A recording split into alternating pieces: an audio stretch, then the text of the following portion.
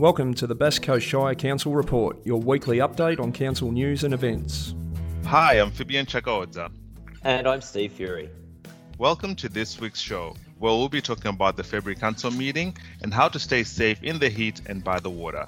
But first, we made some changes to our council services due to the state government's lockdown announcements on Friday, the 12th of February. That's right, Fabian. The Premier announced that all of Victoria will go into stage 4 restrictions from midnight on Friday, the 12th of February, until midnight on Wednesday, the 17th of February. And in light of the state government's lockdown measures, we've made some temporary changes to the following services.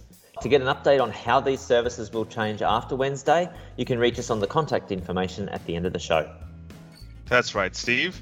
Here are some temporary changes that we made to our services.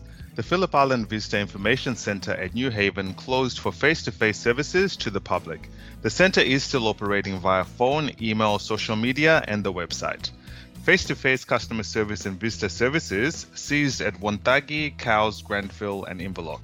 They're still available via phone, email and online channels. The Granville Transaction Centre is open for the nurse practitioner to operate with no council customer service, with Centrelink self-service still available from this office. That's right, Fabian. And also, West Gippsland Libraries closed all library branches and mobile libraries until Thursday, the 18th of February. You can still go online though, of course. Local events and markets were cancelled following the advice of state and federal governments. And the Wonthaggi Union and Community Arts Centre is closed until Thursday, the 18th of February. All cinema sessions for this period have been cancelled and ticket purchases will be refunded. Outdoor facilities, such as skate parks, were closed, with playgrounds remaining open. That's right, Steve. Swimming pools and other indoor recreational facilities such as gyms were closed.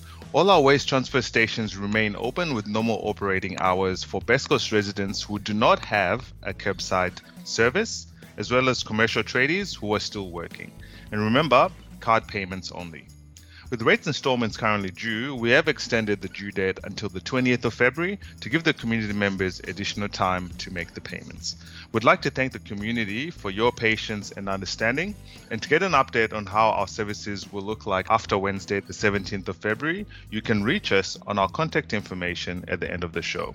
Our first council meeting for 2021 with our newly elected councillors will be chaired by Mayor Councillor Brett Tessari and live streamed on our YouTube channel this Wednesday, the 17th of February. We are continuing to hold our meetings virtually until April this year due to the COVID pandemic. If you'd like to join or you've missed a meeting, the live stream link is available from our website at bestcoast.vic.gov.au/2021 meetings. Thanks, Vivian.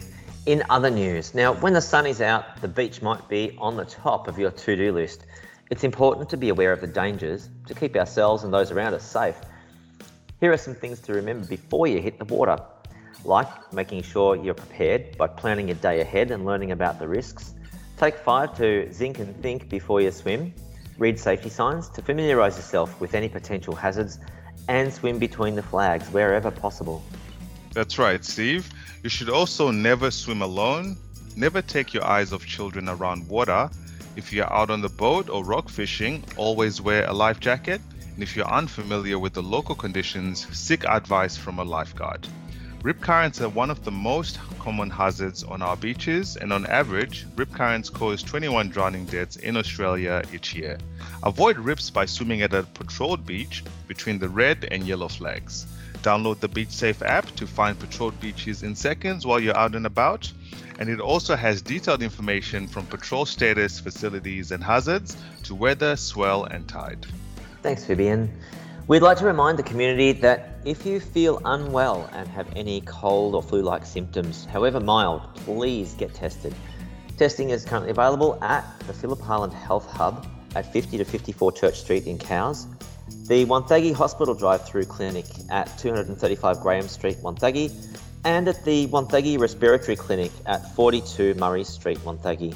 For more information on our local testing sites, please visit the Bass Coast Health's website at covidbasscoasthealth.org.au/COVID-19 updates.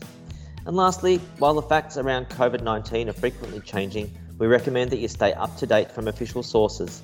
For the Victorian Department of Health and Human Services, please visit dhhs.vic.gov.au/coronavirus.